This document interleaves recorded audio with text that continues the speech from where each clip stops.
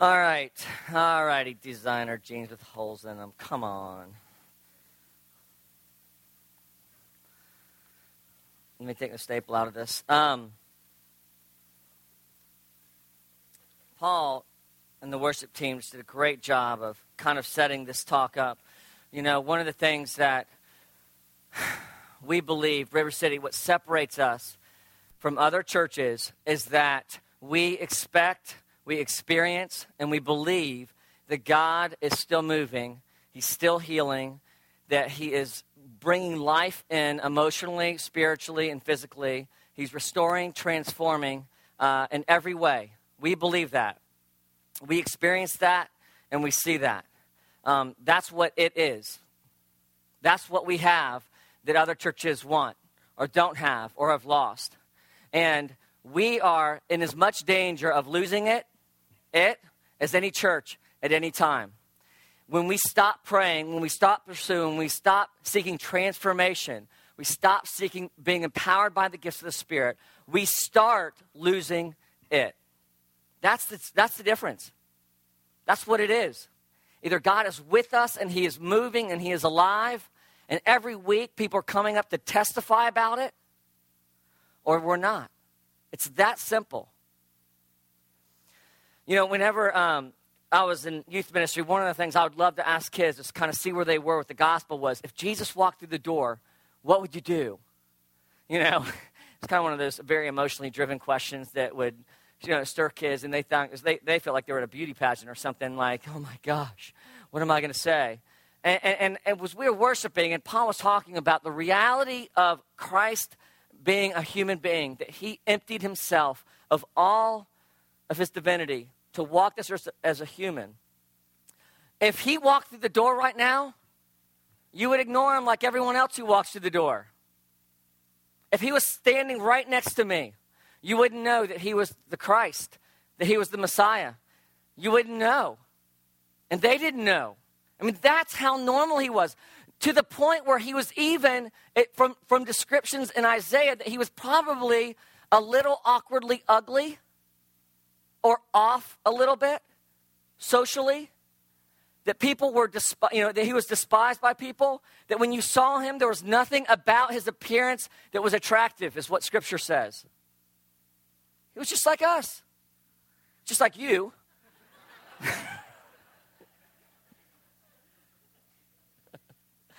But He was empowered by the Holy Spirit. That's what made Him different. That's what allowed Him to accomplish the things, is He had it. And He knew what it was. And it was Him listening to the Father, only doing what He saw the Father doing. It was Him being led and empowered in every way by the Holy Spirit. And that's where we need to get back to as a church. Well, I've been doing that. I've been doing this. I've been doing that. Well, that's great. Well, I hope this will encourage you. When I flew back from London the very first time, I'd been there 2 months. I'd been to one life course weekend. I flew back, and we met in the living room of someone's house. And this is the talk that I gave, to see if people were even interested in being a part of a church like this that had it. Or is this just a crazy idea that I was going to fly back to London and say, I'm pulling out, this is ridiculous, I don't want to have, no one in Jacksonville really wants to do this. Recently, Paul and Lex had a baby. Obviously, that wasn't in the first story. But they had a baby. And all of the memories of having your first child is kind of flooded back into my reality. Them scheduling social time around their baby's schedule, putting their baby to bed at a certain time. Then whenever they come into work tired, you can just tell. The Bella was up the whole night. You just know. They don't have to say anything. I just know that that's a reality. But... And along the way, they ask us questions about, mainly Laura, but every once in a while they ask me one when Laura's not around. I read all the books whenever it was time for me to be a dad. I read all the books. And I had, no, that's not true. I read some of the books. I read some of the books. But I talked to a lot of guys. I felt like I was ready. But as much as I tried to be prepared, there was nothing that prepared me for what God did on the day that Chase came into the world. And I'm not talking about the beautiful miracle. I'm talking about the traumatic experience of seeing a human being coming out of another human being. There's a reason that these are the things horror stories and horror movies are made of. Alien is about the birthing process of a human being. That's the reality of it. I remember it well. Chase was born in October. It was Florida playing the LSU Tigers. And I remember Chris Doering catching a touchdown right at halftime to put the Gators ahead. The score flashing. I'm focused on the game, and I hear the words, "Turn off the TV. We're having our baby." I calmly assured my wife that I was only glancing and that she had my full attention and participation in this birth. But what I experienced from that point of the afternoon on, a man is not meant to experience. You know, I'm not sure what changed, like, the birthing protocol for men. You know, it used to be back in the day that men, they weren't in the hospital room. They were away from all the stuff that was happening in the hospital room. They were outside of the hospital room in a protected area, you know, chilling out with their friends and the family, where they should be. And so I don't know. I don't know what happened where all of a sudden men initiated this desire to be in with the birthing. I don't get it, because we weren't meant to see what happens in the birthing room. That's why doctors are paid so much, because they have to look at a baby coming out of a woman. God has even shielded the woman with a big hump so she can't see what's happening.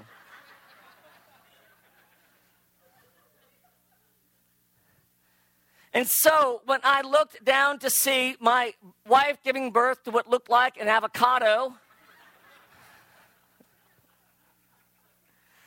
I quickly became aware that this was probably the first of many experiences that I was very unprepared for and that was very unexpected when it came to child rearing.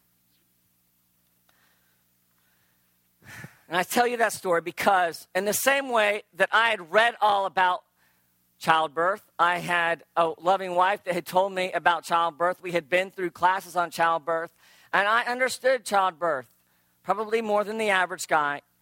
I'd never experienced it before.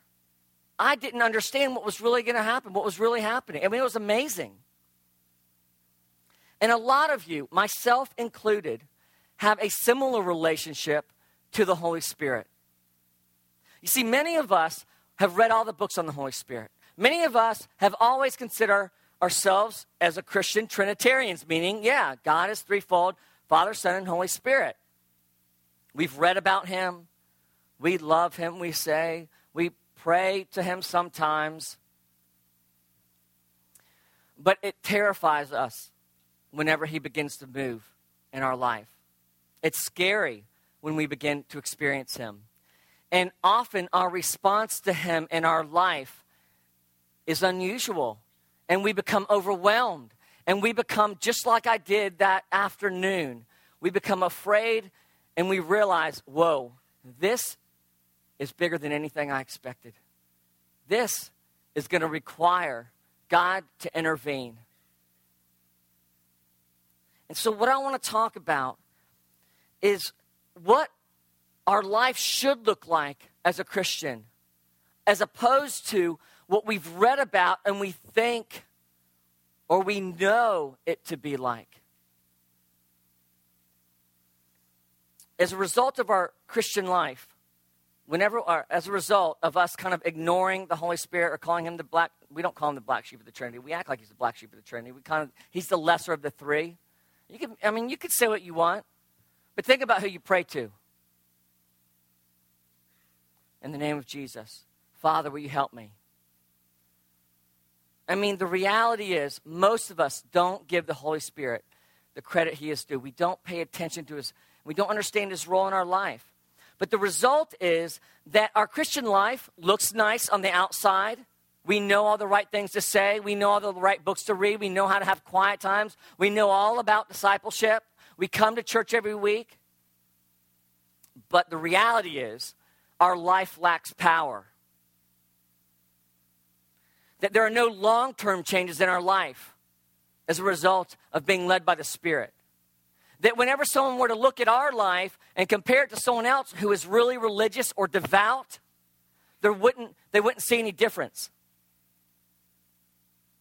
Because our experience of Christ, or what we think Christianity is all about what we think. If we know the right things.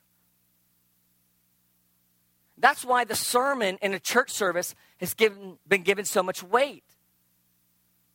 It's because the belief is, after the Reformation, was that if we tell them the right things, if they get them to think the right way, then we will have accomplished what we're supposed to accomplish as the church.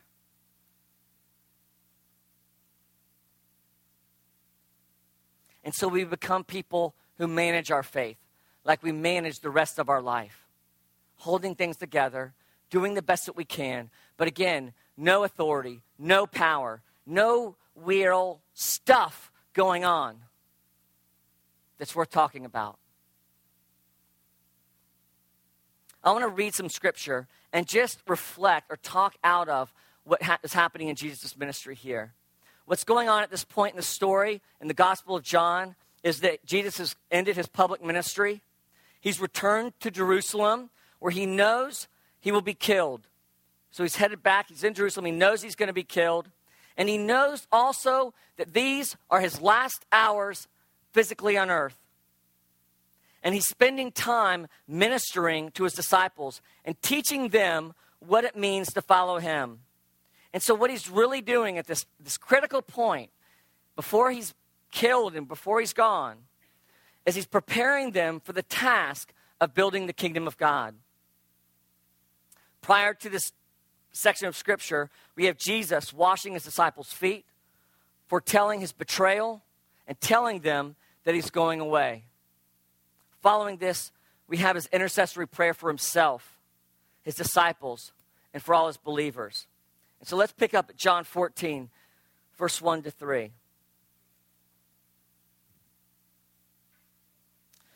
Do not let your hearts be troubled. Trust in God.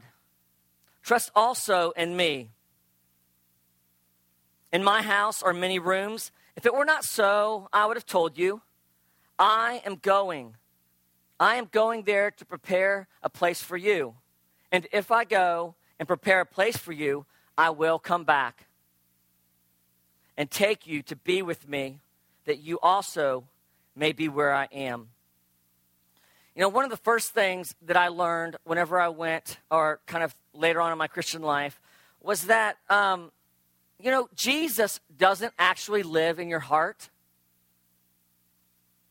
I can't tell you how many times I've told kids, high schoolers, you need to accept Jesus in your heart. But he can't live in our heart. He's left us. He says it here. He's gone. He's preparing a place for you. He's preparing a place for you. He does not live in your heart. He's going to go, prepare a place, come back, and get us. In his absence, though, he has given us his Holy Spirit to live in us, to live with us. He is who lives in your heart. He is who bridges the gap of interaction between you and God. He is the one who speaks to you. He is the one who leads you. He is the one who responds when you pray to Jesus or the Father. Whether you like it or not, he's involved in your prayer life. He's the one. He's the man. He's the verschnizzle gone skizzle in your Christian life.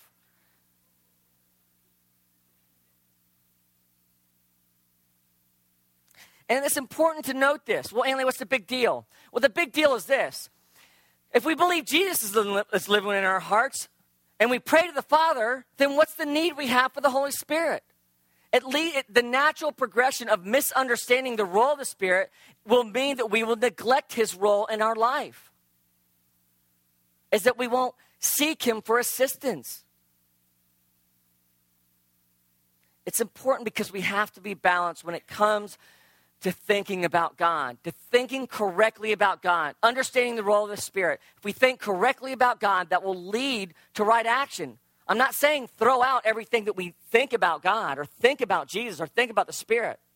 But I'm saying we need to learn to think correctly, have perspective about his role in our life. Understanding that we have to be empowered by the Spirit. We have to be seeking to be filled by the Spirit. We have to be doing crazy stuff that only God can do in and through us. Jesus continues in verse 4. You know the way to the place where I am going. Thomas said to him, Lord, we don't know where you're going, so how can we know the way? Jesus answered, you idiot, Philip. I am the way. He didn't say that. I am the way and the truth and the life. No one comes to the Father except through me. If you really knew me, you would know my Father as well. From now on, you do know him and have seen him. Philip said, Lord, show us the Father. That will be enough for us. But Jesus answered, don't you know me, Philip, even after I've been among you such a long time? Anyone who has seen me has seen the Father. How can you say, show us the Father? Don't you believe that I am in the Father and that the Father is in me? The words I say to you are not just my own. Rather, it is the Father living in me who is doing his work. Rather, it is the Father in me who is doing his work. Believe me when I say that I am in the Father and that the Father is in me, or at least believe on the evidence of the miracles themselves. This is one of those scriptures when I was reading it. I'd been to seminary, I'd read the Gospels, I'd studied the Gospels, and I read this and I'm like, what in the, how did I miss this? Where did this come from? It's just right there. The second message of this is that Jesus is trying to establish for us his dependence on the Father, his relationship to the Father. These are Jews who worshiped God, Yahweh, the Father. He was their God. And Jesus, in comforting them, is trying to show them that he and the Father are one. That everything that he said, everything that he has done, everything that he's been doing was done by the Father living through him. Because he and the Father are one. He says, it is the Father living in me who is doing his work. And then specifically at the end, I love this. This is great. This is great. This is the piece that I never saw before. Jesus appeals not only to their minds of what they've heard him say and teach. Again, they've been walking around. They've been listening to proclaim the gospel. They've been listening to him teach. But he said he not only appeals to what they remember, he not only appeals to what their minds are processing about who he is and what they've heard him say, but also he appeals to what their experience with him has been. While they have lived and walked with him in ministry, what have they seen the power of God do?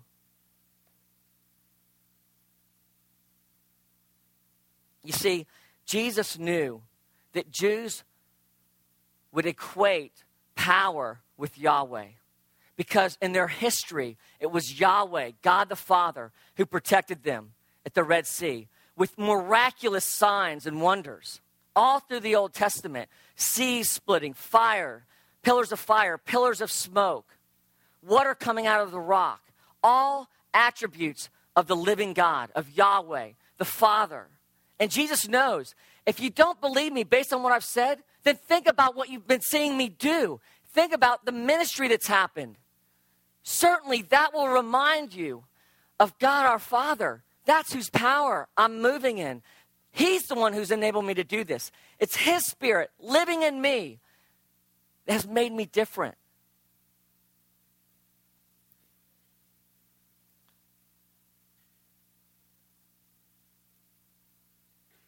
In verse 12, he goes on to say this.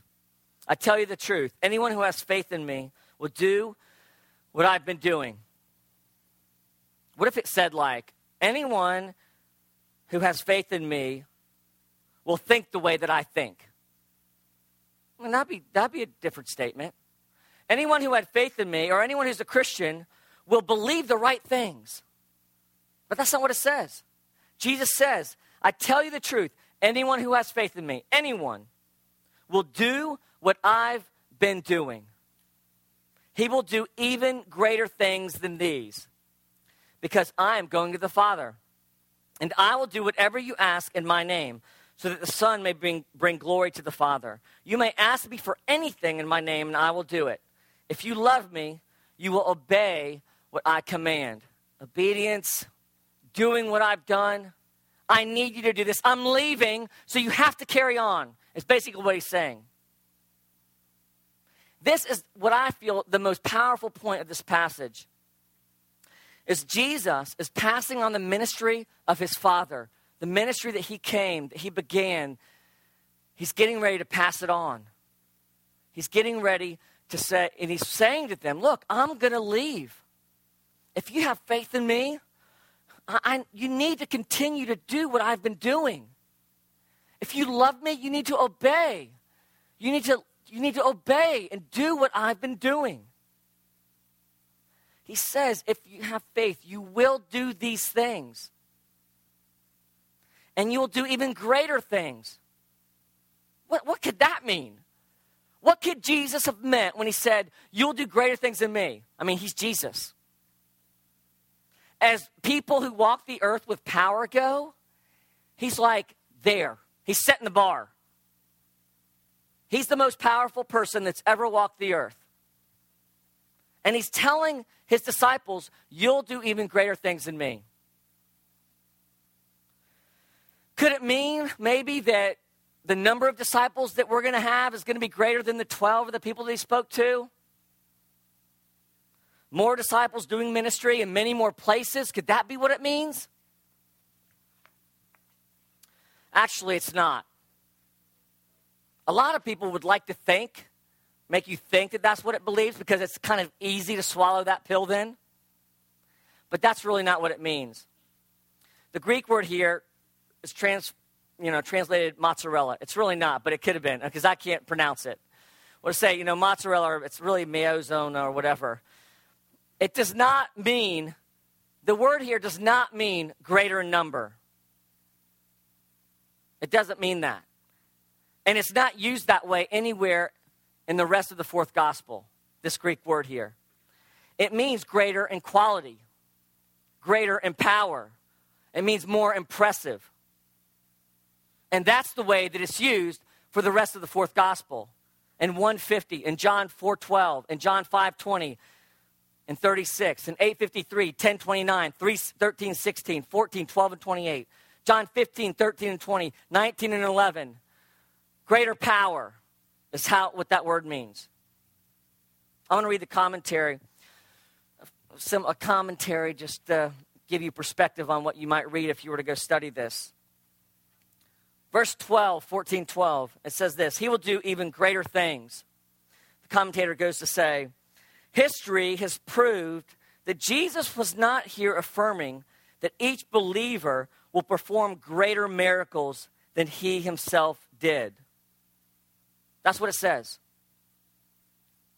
History has proven that Jesus was not here affirming that each believer will perform greater miracles than he himself did.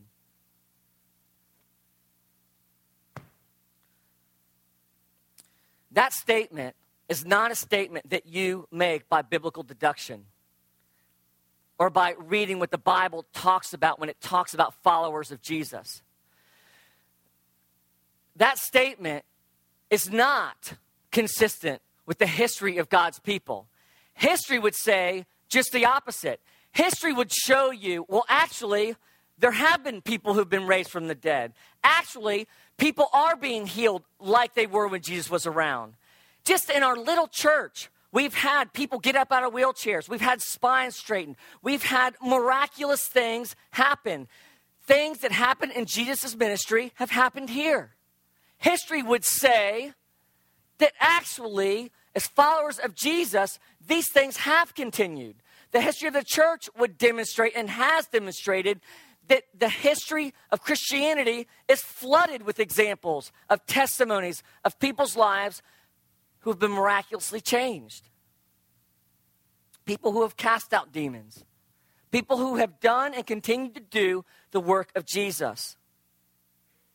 History and Scripture are consistent here. And that we will do greater things than Jesus. Now, certainly we're not going to die for the atonement of all sins in the world up on the cross. We're not going to do that. That was unique to the role of Jesus, done once and for all. We don't need to do that again. But in that act, we are given authority and power to do what he did. I mean, if Jesus needed the Father's power to accomplish moving forward the kingdom of God, if Jesus needed the Holy Spirit to move in the power of the Spirit, what makes you think that you don't?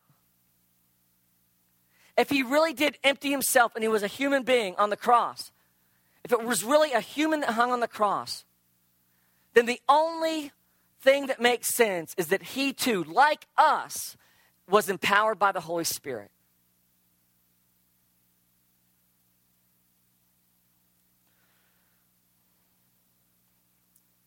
In verse 21 it says this, whoever has my commands and obeys them, he is the one who loves them, who loves me. Whoever has my command and obeys them, he is the one who really loves me. He who loves me will be loved by my Father, and I too will love him and show myself to him. Again, finally, in this kind of section of Scripture, Jesus equates our love for him not by what we know about him. If we said the words to accept Jesus into our life, if we believe the right things, he says, your love for me will be demonstrated. Not in what we know about him, but what we do in obedience to him. If we follow his commands, if we love him, we will do the things that he did. The Spirit of God was given to the disciples and us as a gift from Jesus to guide us, to comfort us, to speak to us, to encourage us, to convict us, and to heal us, and lots of other stuff. He is what Jesus left us to connect us to his power. He is who Jesus left us to live with us, to empower us to live the way that Jesus lived. How we think about the Holy Spirit is the beginning of the process in us learning to trust him and expecting his presence in our everyday life.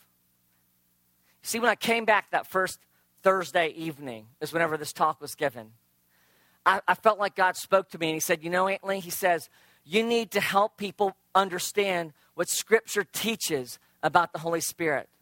Because only in thinking correctly about the Holy Spirit will we begin to trust him and begin to live like the Bible tells us we should live like.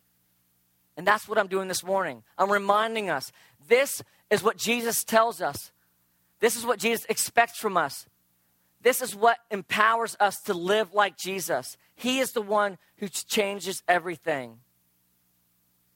And we cannot accomplish a life like Jesus' life unless we're empowered by the Spirit. We can't. We can't do what Jesus did or greater things unless we're empowered by the Spirit. We learn to be like Jesus by walking in the Spirit, not by thinking or learning about the Holy Spirit. We learn to be like Jesus, and we all want to be like Jesus, by walking in the Spirit. That's the only way. Studying Scripture, I'm not saying that those are bad things, but actually learning to be like Jesus, being like Jesus, comes by experience. Unfortunately, most of us, myself included, have as our goal thinking properly about Jesus and our faith. And much of our Christian walk has been defined by knowing much about Jesus and experiencing very little of him. But that is actually what Christianity is. It's what separates us from every other religion. Being in a relationship with God, a living relationship with God, connected to the Father by the Holy Spirit, empowered to live a life by the Holy Spirit. John 17 says, now this is eternal life, that they may know you, the only true God, and Jesus Christ, whom has sent you. Eternal life here means interactive life, ongoing life, exciting life, now, not Not in heaven, now. Exciting, crazy, fun, interactive, life with Jesus. John 5:12. He who has Jesus has life. Same word here for life. Interactive life with Jesus is what being a Christian is. You cannot interact with the Bible, so to speak. You can't. Let's go to the Bible. We're going to go to dinner. Bible. You can't. You can't have a relationship with the Bible. The Bible is a tool. It's a means to an end. And the end is living like Jesus, being connected to the Father's love. And Scripture is an amazing resource. It is our foundation for everything that we do, everything that we teach, everything that we say. But you cannot open the Bible and have the Bible specifically speak to you about your life. You can't. The Holy Spirit is the one who the Father has given us to lead us, along with the foundation of Scripture. You know, I've become a good father, and I am a good father, by spending time with Chase, Cole, Blake, and Grace, interacting with them, not reading a book about being a good father. That's not what makes me a good father. What makes me a good father is by living with them, interacting with them, seeing what their disappointments are, trying to get better, asking for forgiveness. A lot. You know, when younger dads come to me and they ask, you know, Antley, you're such a great dad. You're just amazing. You're a beautiful man. You have a beautiful wife, and you're just an amazing dad. When they come to me and they say those things, it's not often or ever, but if they did, you know, I don't pull out a textbook and say, well, let me tell you what I've read about being a good dad. I talk about my experience, about failing, about struggling, about getting it wrong. And I talk about the times that I got it right and the impact that that's had on my children's life. The Bible is a tool that God's given us so that we can live, so that we can do something that's real, that's alive. Just like reading the Bible is not bad, it's good. It's the tool that God has given us to help us to live the way Jesus lived. And if you're like me, you know, this should be good news to you. You should be going hopefully well, that makes a lot of sense. That's why my life has felt flat. I understand now why I'm just so unmotivated, why I'm struggling with trust. Why, this makes sense now that as the market's been all over the map, or my life has been all over the map, why I've had unrest. Because I haven't been living empowered by the Spirit. I've been resting and trusting my own decision making. I've been looking and seeing and doing what I see, not what God is doing in me or wants to do in me through the Spirit.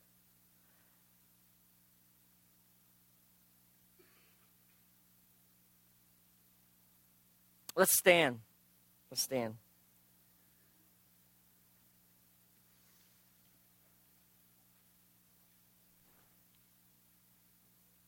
If we are honest with ourselves this morning,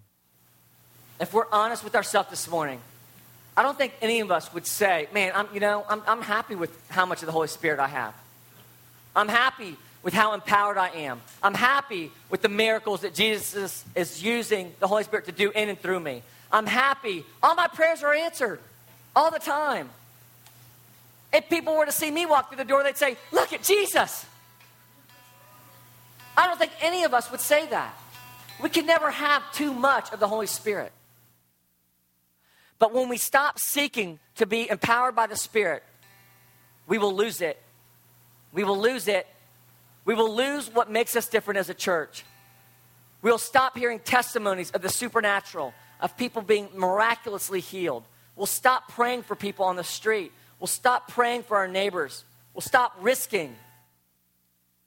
Risking with power is a lot more fun than risking on our own. The potential for change in the Holy Spirit is massive. This morning, I want us to be re-excited about the power of the Spirit. I want us to all be filled again, to be re-excited as a church, to be known as the church where crazy stuff happens, where the unexplainable is happening, where things that just don't make sense I don't want to be known as a church that meets at the City Rescue Mission or off McDuff, where that has half rich and half poor, half black and half white. I don't want to be known as that church. I want to be known as a church that is empowered by the Holy Spirit, that prays and does crazy stuff. That's who we are. That's who we started out as. And sometimes we're like that. But we need to be like that every week, every day, every second of our life. So we're going to move the chairs. We're going to move 4 rows of the chairs. We're going to move 5 rows of the chairs. Let's move 5 rows.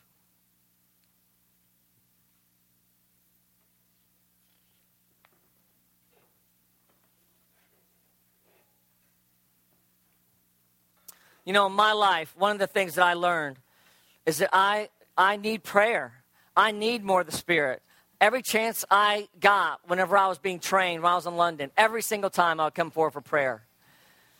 I receive prayer all the time still, wanting to be filled, wanting to be empowered by the Holy Spirit. And I hope this morning that this will be an opportunity for you to take that risk, to step out, to say, Lord, I want to be empowered by your Spirit. I want to be the person giving testimonies. I want to be the person telling the crazy stories. I want to be the one with the miracles in my life. I want to be that person. If that's who you are, if that's who you want to be, I would just encourage you to come forward and receive prayer this morning. And let's just see what God wants to do. Let's fill up the space right here. I remember when I first came back from London, we'd sing that song, you know, there must be more than this. I remember thinking like, hell yeah, there's more than this. And it's like I was a new Christian. I'm just learning about it. That should be our attitude. Yes, there's got to be more than I'm experiencing. There's always more. Until we're all raising the dead and praying for the sick and being transformed. Until we're all doing that. There's more. There's more.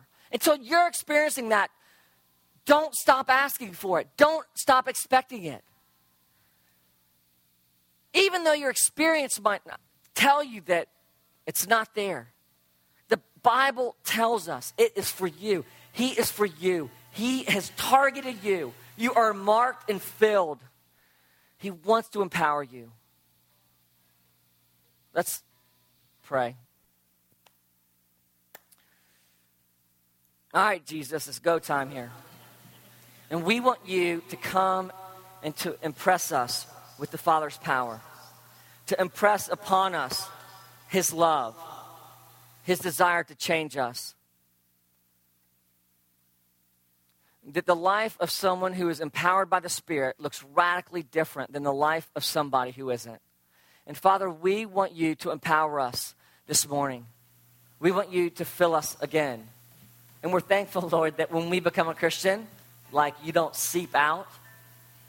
But as John tells us, that we are filled with the Spirit, but that you also come alongside and are with us in a different way to empower us to make change, to live like Jesus. And Holy Spirit, this morning, we welcome you right now to come. For you to come and for you to fill us with the power that we've been talking about. The power that Jesus had to walk this earth. The power that he had when he performed miracles. When the blind would receive sight. When the deaf would receive hearing.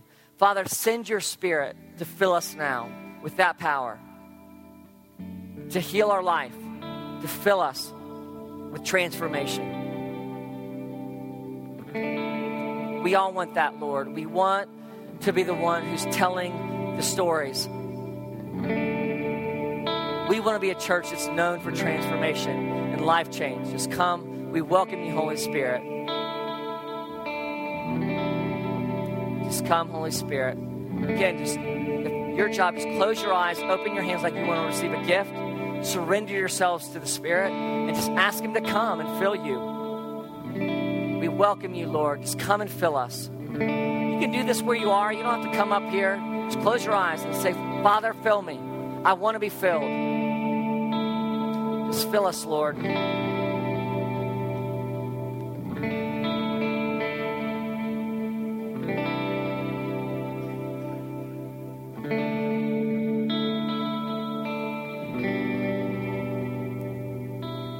Fill us up, Lord.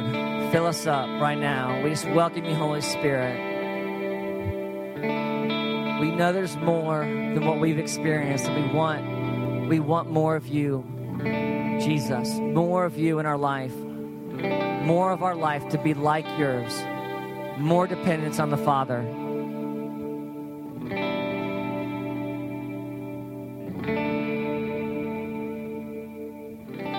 I had a picture when we were worshiping of a boxer back before he goes out to fight. He was in his warm-up room with his trainer, and he was getting his hands taped. He was shadow boxing. He put his gloves on. He's preparing for a fight. And I felt like God said, that's what this morning at Ministry Time is going to be about, is us preparing ourselves for the fight, us preparing ourselves so that when we leave here, we will bring devastation to the enemy. Just come, Holy Spirit. Just prepare us for what waits outside of these walls. More of your power is what we need to live like you, Lord. We know so much, but experience not nearly enough. Just come and fill us, Jesus.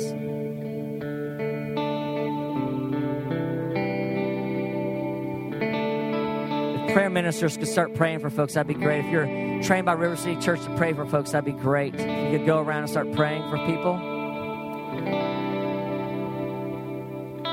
Just more of your power, Lord. Again, prayer ministers, we're praying for power this morning, for people to be filled with the Spirit. Just come, Lord. Just fill us with your Spirit.